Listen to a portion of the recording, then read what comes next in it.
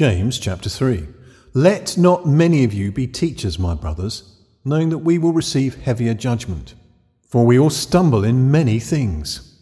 Anyone who doesn't stumble in word is a perfect person, able to bridle the whole body also.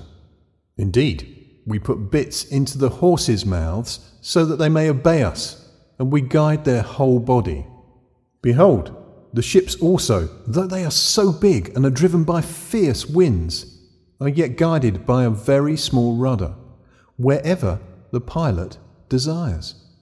So the tongue is also a little member, and boasts great things. See how a small fire can spread to a large forest, and the tongue is a fire.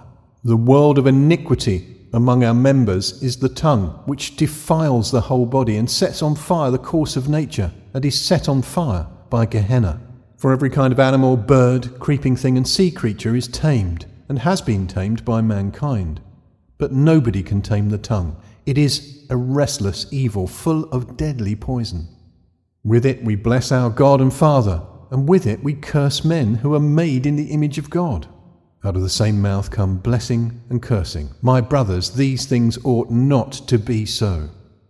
Does a spring send out from the same opening fresh and bitter water? Can a fig tree, my brothers, yield olives, or a vine figs? Thus no spring yields both salt water and fresh water. Who is wise and understanding among you? Let him show by his good conduct that his deeds are done in gentleness of wisdom. But if you have bitter jealousy and selfish ambition in your heart, don't boast and don't lie against the truth. This wisdom is not that which comes down from above, but is earthly, sensual, and demonic. For where jealousy and selfish ambition are, there is confusion and every evil deed.